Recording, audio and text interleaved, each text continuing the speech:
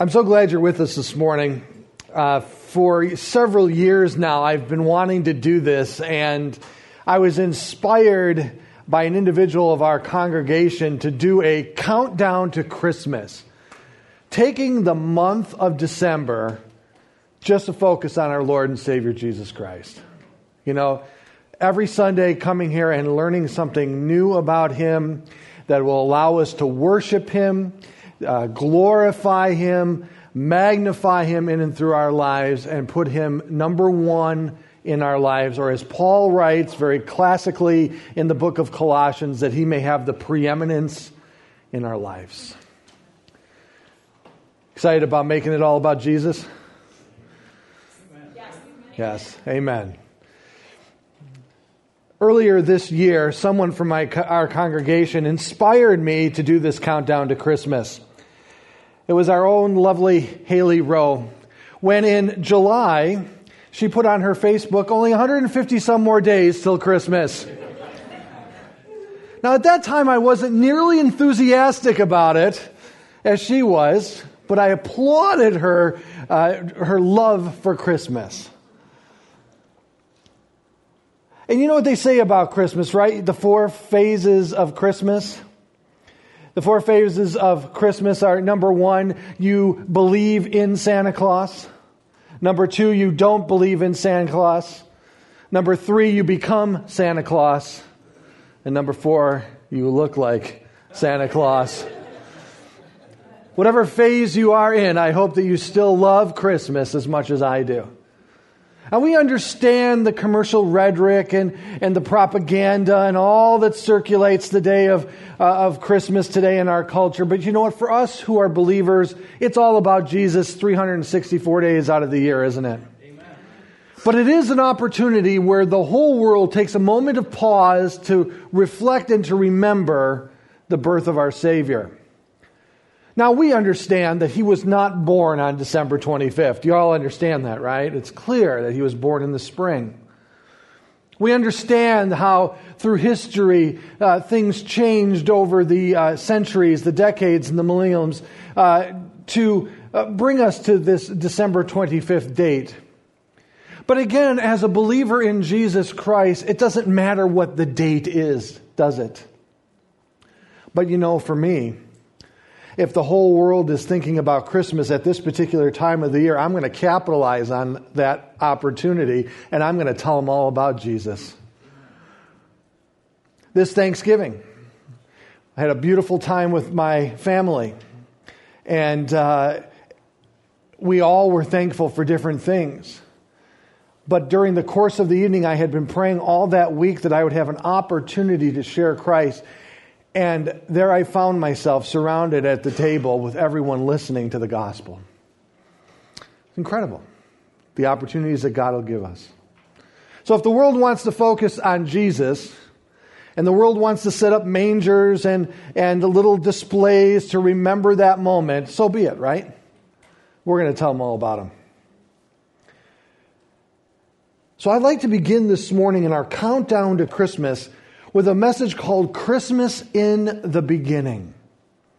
And in so doing this morning, I hope to clear up some of the misconceptions that people have about Jesus. First of all, the misconception that Jesus' life began that day in Bethlehem as He was birthed and placed in a manger. Is that when Jesus began? Nope. No way. And therefore, because his existence did not begin at that moment, He was certainly more than just a good person, a teacher, or a mere prophet, wasn't He? Well, some believe that Jesus began at the beginning of creation, and when the angels were created, God created Jesus also. Is that when Jesus began to exist? No. And of course, once we realize that, we realize that He was far superior to any angel that was ever created. In our time together this morning, in this message called Christmas in the Beginning, we're going to look at what is known as the pre-existence of Christ. I'm talking about the pre-existence of Christ. I'm not only talking about the placements throughout the Old Testament where we get a glimpse of Christ. We are going to venture into a part of your Bible that you probably have never looked at before. We are going to be looking at the book that precedes the book of Genesis. How many of your Bibles have a book that precedes the book of Genesis? Pastor, I think you've lost it. We are going to be looking at this page before the book of Genesis. And I'm not talking about the preface. I'm not talking about the index, the explanation of terms. We're going to talk about and understand the time before all things began. And we are going to discover that Jesus was there, making him so much more than just a mere angel. So much more than just a mere prophet or a good person or a great teacher. We are going to discover that Jesus is God. God himself.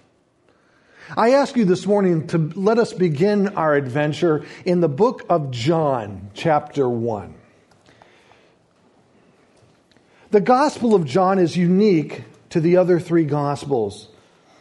The Gospel of John offers us the evidence that we need to know and understand to discover that Jesus is God.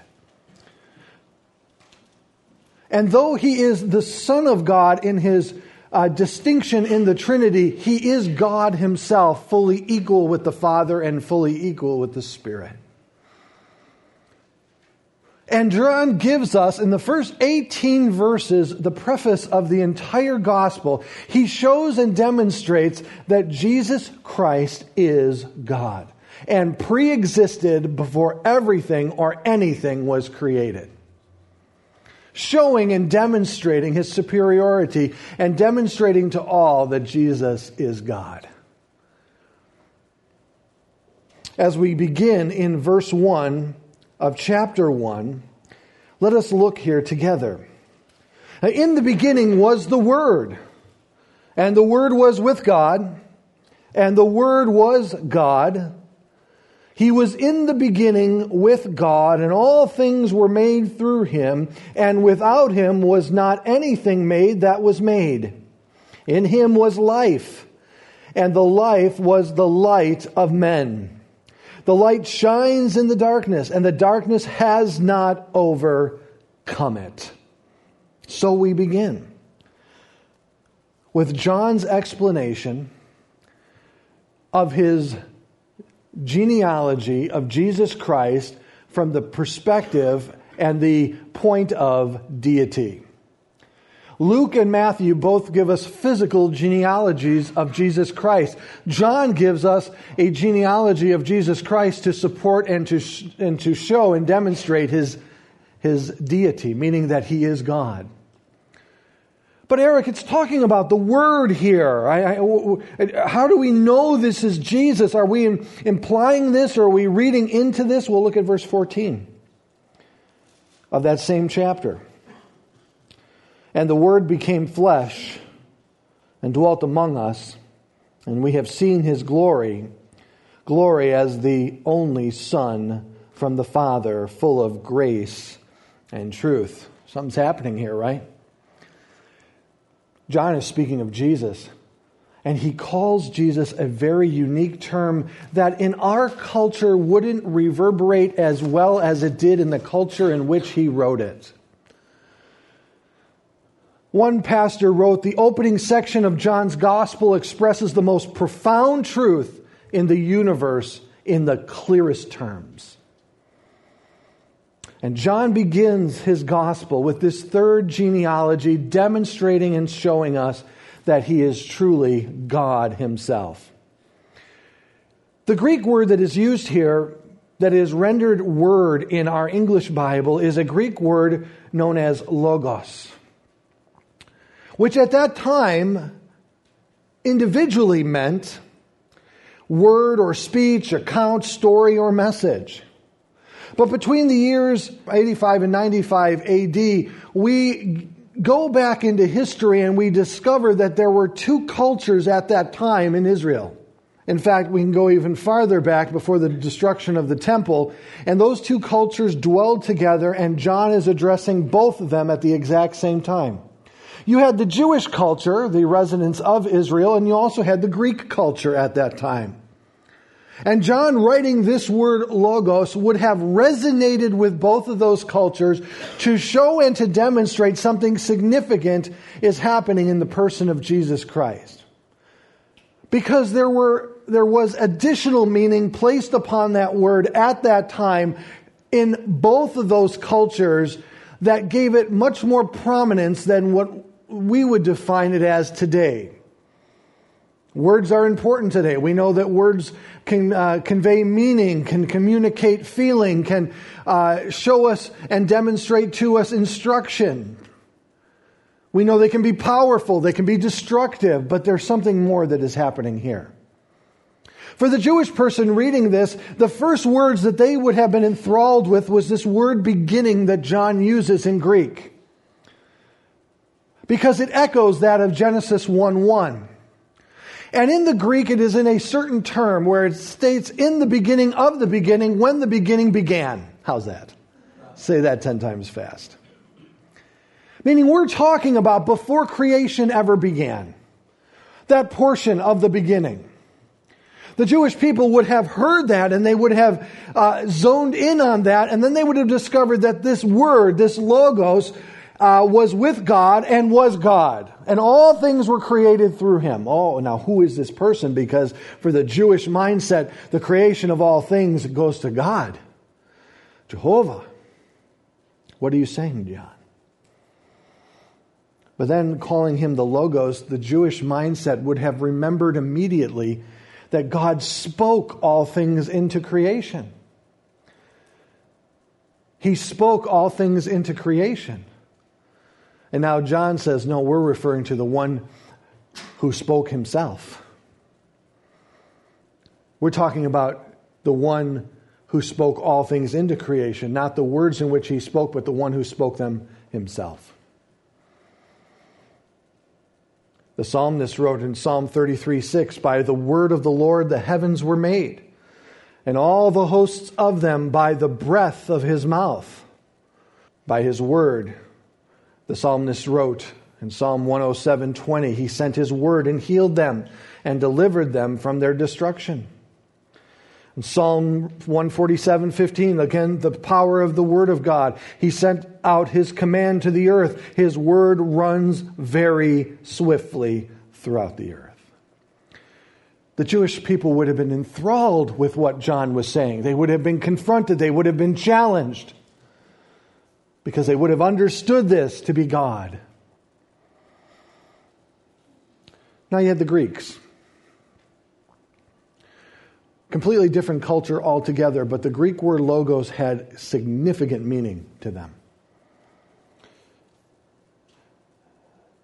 They knew it as the impersonal embodiment of reason, which they thought governed the whole universe. That's interesting. That through the words, reason was discovered, and that reason governed the whole universe. Now John says he is the logos. He is the one that is true reason. He is the one that is controlling all the universe from the beginning of the beginning. Around 500 BC, Greek philosophers began to adopt the word and use it to signify that which gives shape, form, or life to the material universe. The word. And now John says it is this logos which gave shape, form, life, and material to the universe. Oh, and by the way, the Logos became flesh and dwelt among us. Speaking of Jesus.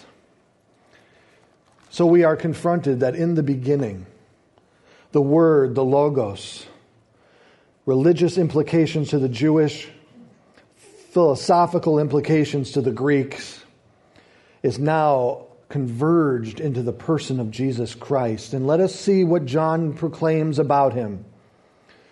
Number one, that he is from the beginning, of the beginning, that which is that before it began. And that the Word was with God. And then we have that phrase at the end of sentence in verse 1 that challenges us to our core. That this Logos was God himself.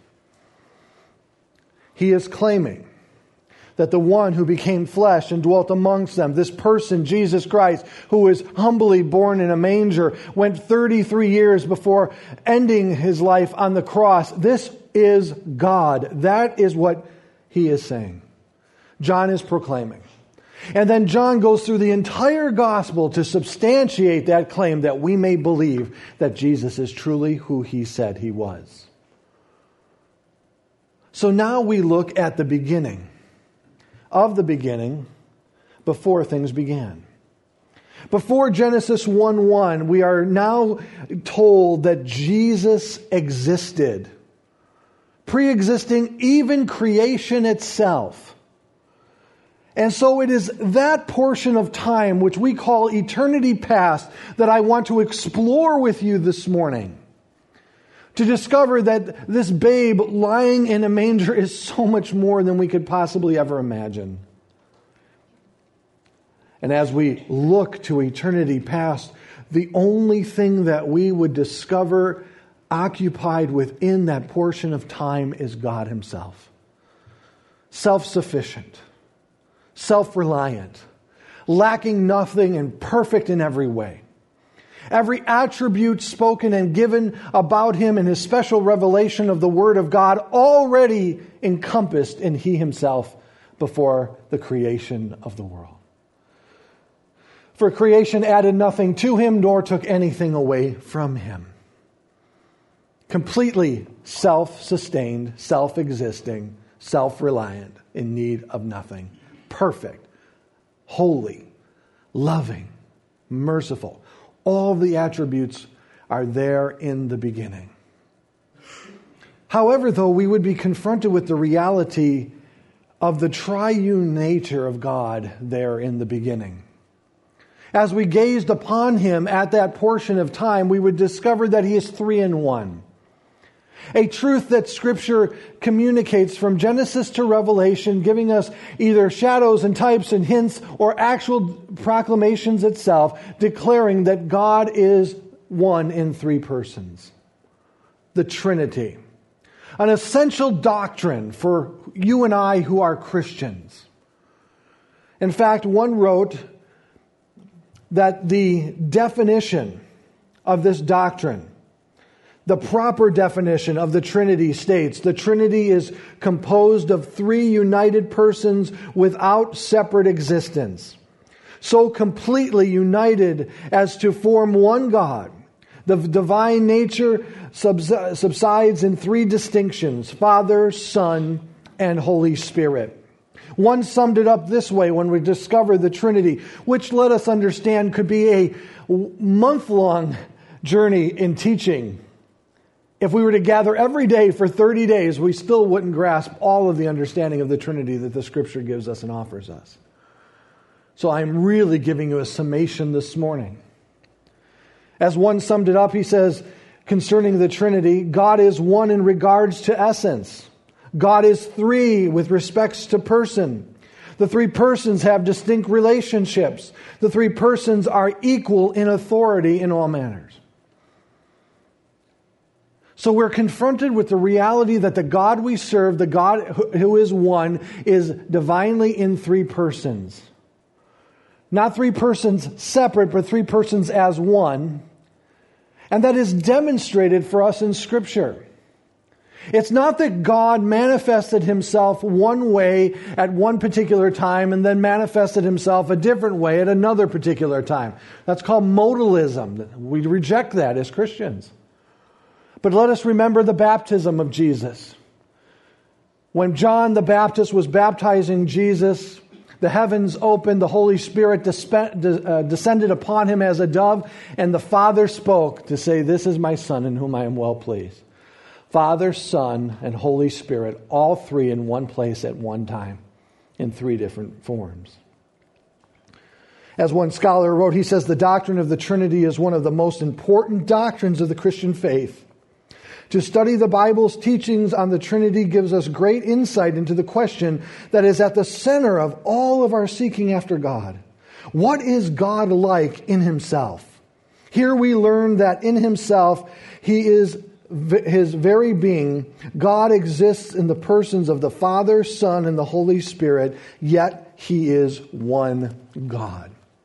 And I know that all of us could appreciate the incredible truth to that and how mind-blowing it is to consider that. But that's what the Bible teaches us about God. So now we are with this triune God before creation began. And already the Bible gives us glimpses into what is happening at that time. Before he spoke anything into creation, something was already occurring.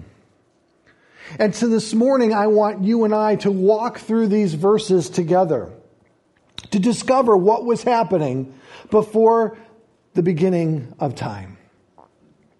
And then I think we are going to all discover how incredible it was that time before the beginning. Because Jesus was there. Jesus was with God. And Jesus was God in the beginning.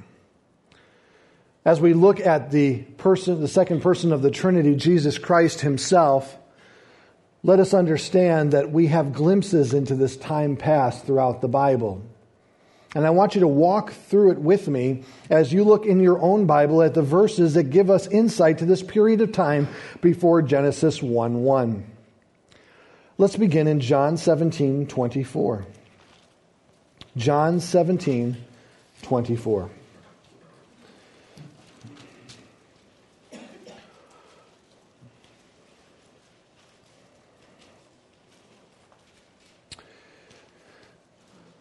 John 17, some have proclaimed, and I think rightfully so, is the Holy of Holies of the New Testament. It is a time where we are privileged to listen to our Lord and Savior, Jesus Christ, pray to God the Father while he is here on earth. And in verse 24 of this prayer, and I'd encourage you to read all of it on your own when you have a moment to do so. But let us look in verse 24. As we are given our first glimpse into this period of time before the beginning began. Father, I desire that they also whom you have given me may be with me where I am. Speaking of you and I. To see my glory that you have given me because you loved me before the foundations of the world. The first thing that we see and are given evidence to is the fact that the triune God that we served loved each and every individual portion of his existence. The Father loved the Son. This has all kinds of implications for us today. The very first implication that it should warrant and we should discover is the fact that if love existed at this time, then who is the creator of love? God. Why? Because he is love, right? 1 John tells us that. So our definition of love has to take us back to the actual character of God. It's not what we have made love to mean today in our society and in our culture. And how that love is demonstrated is not determined by our society and our culture. Love began with God because the Father loved the Son. That's huge, isn't it? It wakes us up to the reality that this dynamic component of our existence, a love that Shakespeare himself had difficulty capturing within his writings, God is saying existed in me between the Father and the Son. And Jesus is praying, oh, Father, I pray that they would see that glory that I had previously. A glory that Peter and John and James got to see momentarily there at the Mount of Transfiguration. Now Jesus is saying, I want all of those who believe in me, all of those who have faith in me, all of those who follow me, to see me glorified once again from the glory in which I exited to come to this earth, to be a man and to die for the sins of the world. The very first thing is love. I don't think we can stress the love of God enough. I'm a strong proponent of that. I remember being a young man myself, and I feel like I was pretty hard-hearted, hardened on the outside by the circumstances of life that I found myself within. And yet, when I continued to hear people tell me that Jesus Christ loved me and He demonstrated that love by going to the cross for me, it chipped away at that hardness. Just continued to chip away at that hardness. When we talk to people today and young ladies for the very first time discover that their God the Father loves them in an unconditional way, in a pure way, they often don't know how to embrace it because they've never experienced it before. I think that it's interesting to me that the most famous verse of the Bible, John 3:16, incorporates that love. Oh, I think it's important that people understand that under the weight of sin that they are separated from God. We cannot exclude that from our gospel presentation for a moment. We cannot exclude the fact that the penalty for that sin is death and separation from God for all eternity in hell. We cannot spare the bad news and simply give them the good news. But once they have heard the bad news, let us remind them of the love that God has for them.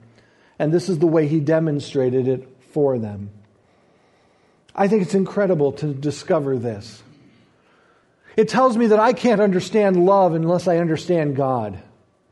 I think this is why Paul had such difficulties, yet with such articulation and the inspiration of the Holy Spirit in 1 Corinthians 13 drafted this definition of love, which was not a definition as a word found in a dictionary, but it was a definition more of a description of a person. Simply remembering the life of Jesus Christ. Father, you loved me from the beginning, before the foundations of the world. There's that term that allows us to see into that past prior to Genesis 1:1.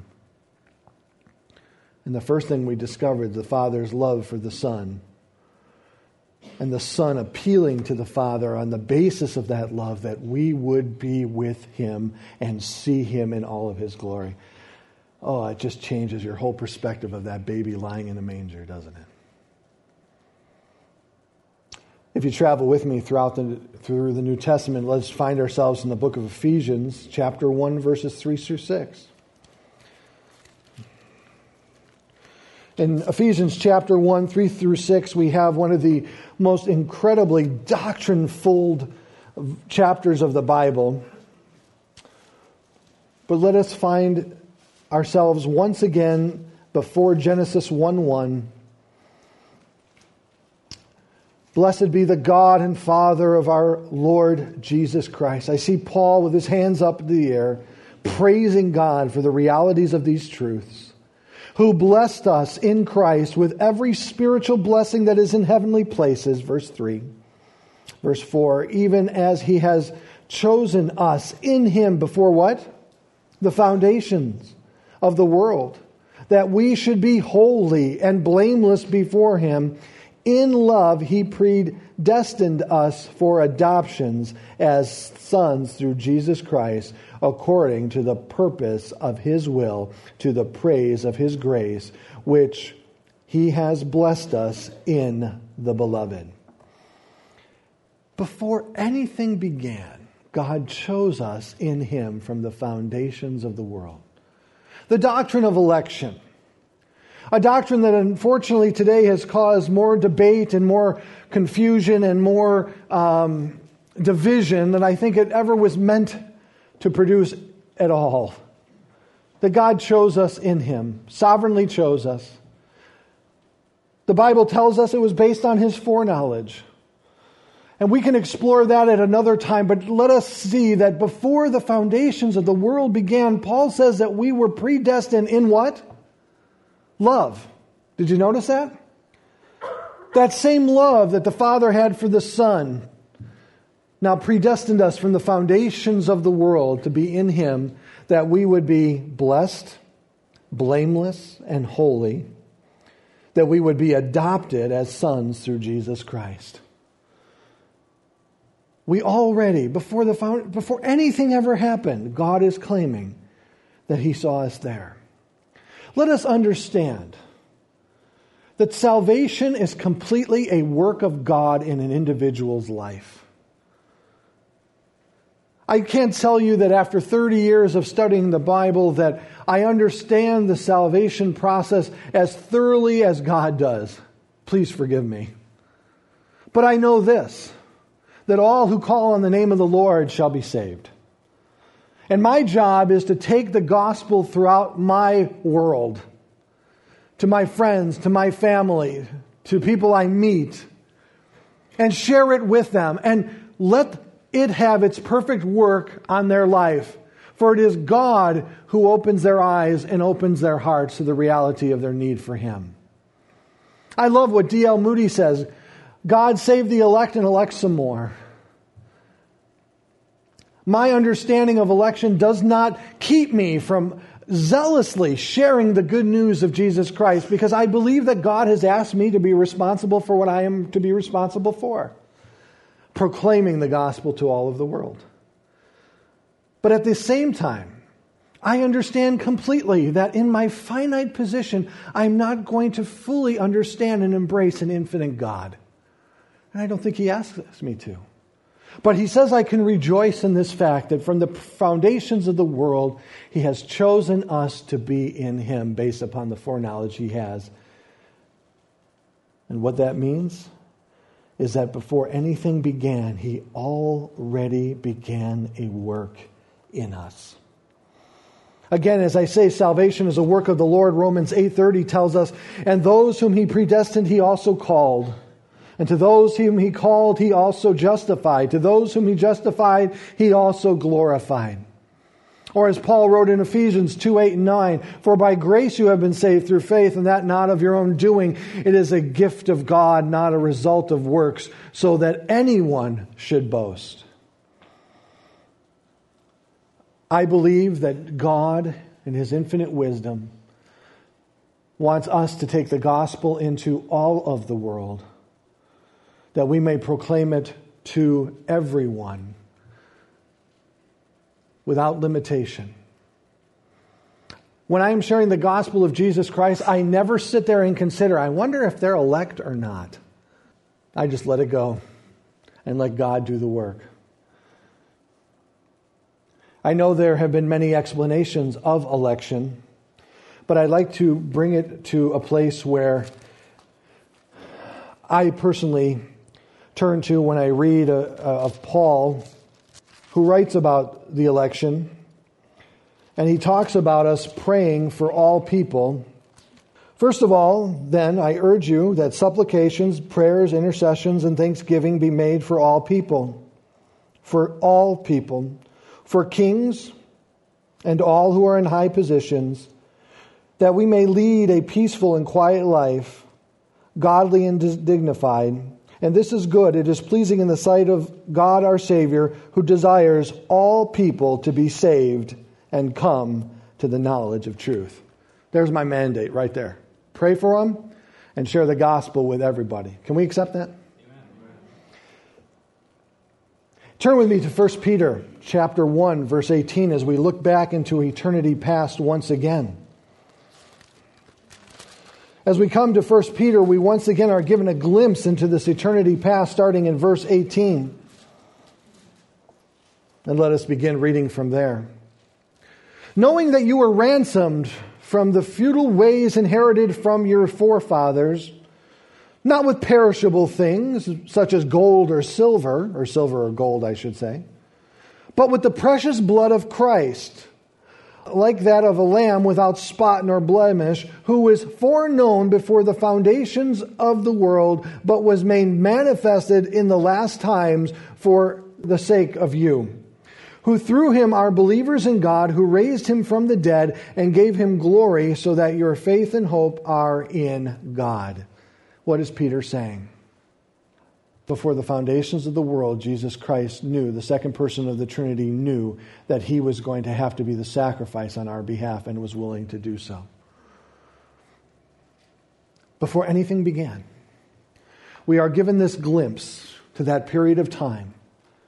We see love that God has for the Son, who is that love then bestowed upon us.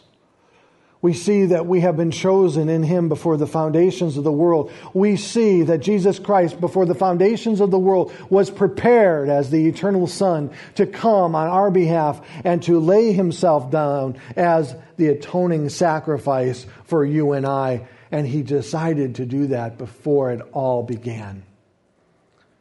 God, knowing what was going to happen before it happened, and yet allowed it to happen and was willing for it to happen. It's amazing to me. Oh, I know it raises many questions. Well, if God knew all the pain and the suffering that was going to occur here on this earth, then why did he ever begin this process? Because he loves us. And understand that he did not exempt himself from that pain and suffering, did he? That he himself went through it by being rejected by his own creation, by his own chosen people, the Jewish leaders at that time, to be mocked and to be ridiculed, to be betrayed with a kiss. He was then given to the Romans and placed himself under the authority of his own personal creation, as Pilate put him before the people, allowing the people to choose between him and Barabbas. And who did they choose? And yet it was God who was standing there, that willfully allowed himself to go through that, knowing from the very beginning that he would have to do so. It was God that they took to the post and whipped 39 times. And they mocked him with a robe of purple and a crown of thorns. And he knew that from the beginning and still was willing to do it because he loved you and I. That where he is, we may be with him also. That a people out of this creation would be drawn on to him and would glorify him for all eternity for the sacrifice that he made on our behalf. And he was willing to do so before it all began. He knew what he was getting into. God knew what was going to happen. Then they crucified him between thieves. And then God demonstrated that the sacrifice had been accepted on his behalf for our sins, as Christ raised on the third day. And he knew all of that from the very beginning. As one wrote, he says, this was God's plan before the foundation of the world, which demonstrates that mankind had nothing to do with the plan God has chosen to put into effect. If this plan was conceived in the mind of God before the foundations of the world, God would have no one to consult with except himself. However, this plan includes the salvation of mankind, was not effected until Jesus appeared. He died, but God raised him from the dead, returning him to heaven where the believer's hope is fixed. And Peter says that from the very beginning, God knew what he was going to do. Lastly, we come to the book of Revelation. And in the book of Revelation, chapter 13, verse 8, we read, and all who dwell on the earth in that time, that terrible time of the tribulation, will worship everyone whose name has not been written before the foundations of the world in the book of life of the Lamb who was slain. In Revelation, we are told that in the end, those whose names are not found in the book of life will be swept up in the devastating delusion of the Antichrist. They will worship the beast at that time, and they will all be judged for doing so for all eternity in the great lake of fire found later on in the book of Revelation, chapter 20. It is interesting to me that before the foundations of the world we found love. Before the foundations of the world we found our election. Before the foundations of the world we found our atonement. And before the foundations of the world we discovered the judgment upon those who do not believe. What would you call those four things put together? Starts with a G and ends with an L. I can help you out. The gospel. The love that God has for us to intervene on our fallen state, to choose us in Him before the foundations of the world, to then set apart His Son to become the atonement, the payment for those sins, and then to hold the non-believing world to judgment for their disbelief in Jesus Christ and the sins that remain theirs and undealt with before God in Christ. Before the foundations of the world, before the creation of anything, the gospel was written and architected in the mind and the heart of God. I find that fascinating. And certainly now when we look upon that manger, or we drive by a nativity scene, and we discover that Jesus wasn't born into existence at the time of His physical birth. That's when He took on human flesh. That's when He became a man along with being 100% God, to come and to pay the penalty for you and I. Let us understand that the pre-existing Christ, who we're going to look at more in the next couple of weeks, as we get into the Old Testament, we are going to discover that Christ appeared in the Old Testament in what is called a theophany, meaning He demonstrated that He existed before His birth. And then we have the prophecies, 333 of them that we're going to look at each an individual over the next 14 years. Now, 333 prophecies that are declared throughout the Old Testament saying that Jesus Christ would come and even give us the place of His birth. But let us not forget that we have one more thing to consider concerning this one called the Word. Let us go back to John. And this will lead us into our time next week. For we read, in the beginning was the Word, the Logos. And the Logos was with God. And the Logos was God. He was in the beginning with God, and all things were made through Him, and without Him was nothing, or not anything made that was made. All creation, all physical creation was through Christ. For Paul wrote in Colossians 1:16 and 17, "For by Him, that is Jesus, all things were created in heaven and on earth, visible and invisible, whether thrones or dominions or rulers or authorities, all things were created through Him and for Him. And He is before all things, and in Him all things hold together." As one wrote, he said, "Christ is not only the one through whom all things came to be, but also the one by whom they continue to exist." Two other New Testament verses parallel this description of Christ. "Through all things Him were made," John 1:3, and "Christ the Son is the one through whom the Father made the universe," Hebrews 1:2. And in closing, let us turn to 2 Timothy and read these verses to show you that the apostles and those who have gone before had this same understanding of the nature of Jesus, that He pre-existed before His birth there in Bethlehem underneath that star. In 2 Timothy chapter 1, verse 8, let us read together. Let us take these words to heart after everything we have learned about the person of Jesus Christ this morning.